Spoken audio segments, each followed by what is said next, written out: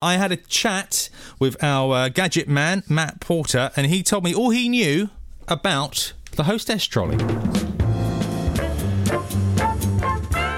When I think about them, I think of the 70s, because that's when they kind of began to be quite popular, and they were basically a way of having a dinner party. If you had a dinner party with friends around, rather than have to go backwards and forwards to the kitchen, which would probably require another 10 feet of walking, you would bring in a trolley which had been preheated, and you put all your food in the trolley, and then it keeps it warm during your dinner party, and you can then serve seconds or even the afters. You might have a pie in there or something that you want to keep warm. So it was a way of keeping your food warm so that you didn't have to, the hostess, the host of the dinner party didn't have to keep leaving the room to go and prepare the food or bring the food in. It was already prepared, sitting there, keeping warm. Did you have one of these in your life?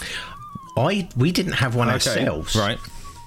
But we used to go round friends' houses, and we would see it sitting in the corner with a decanter and glasses sitting on top of it, or it might be used to keep the food warm if we were part of a dinner party. So, you know, in life, sometimes inventions are a solution to a problem that doesn't exist.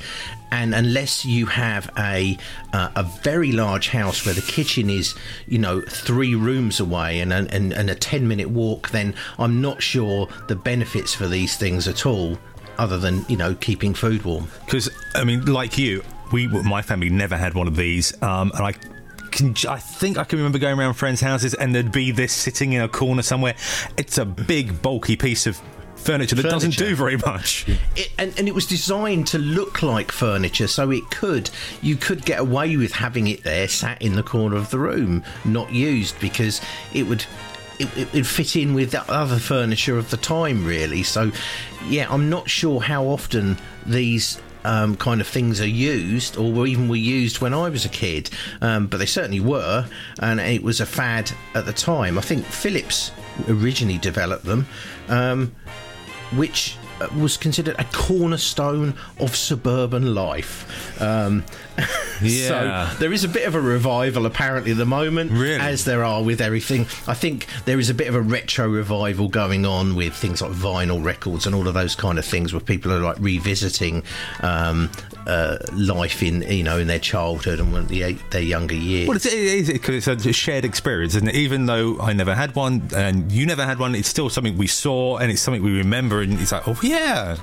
I'm sort of led to believe, though, that dining habits have changed, and because of that we don't eat the sort of food that would be kept warm in these kind of things. We don't tend to have in dinner parties quite so much. Well, dinner party, I don't think my family ever had a dinner party. So that's it, yeah. We moved recently, and I said to my wife, do we invite our friends round for dinner? And she looked at me quizzically. No, we've never done that before. Why would we start now? What's that? So, I mean, these I'm just looking online at the moment, and these, you can still buy them now, like you say, and they're about 180 quid kind of price. Well, I mean, I guess if you want to keep, if you have got a big house and you've got a long way to go between your kitchen and your dining table, then it might be a useful thing. Limiting, though, I think, because of the size of how much food you could probably keep in them, and how long you needed to. Are you going to serve all your food from them and then it ends up being empty and everything slowly dries up? I don't know. And I'd be thinking food poisoning might be a thing. That wasn't a problem in the 70s. Of course, food poisoning wasn't a thing back in the 70s. But it certainly is now, with the things getting warm and things like that. But yeah. They were. I thought it was a quite a quirky gadget. It is. Because these were quite, in vogue for a cornerstone of suburban life. Yeah.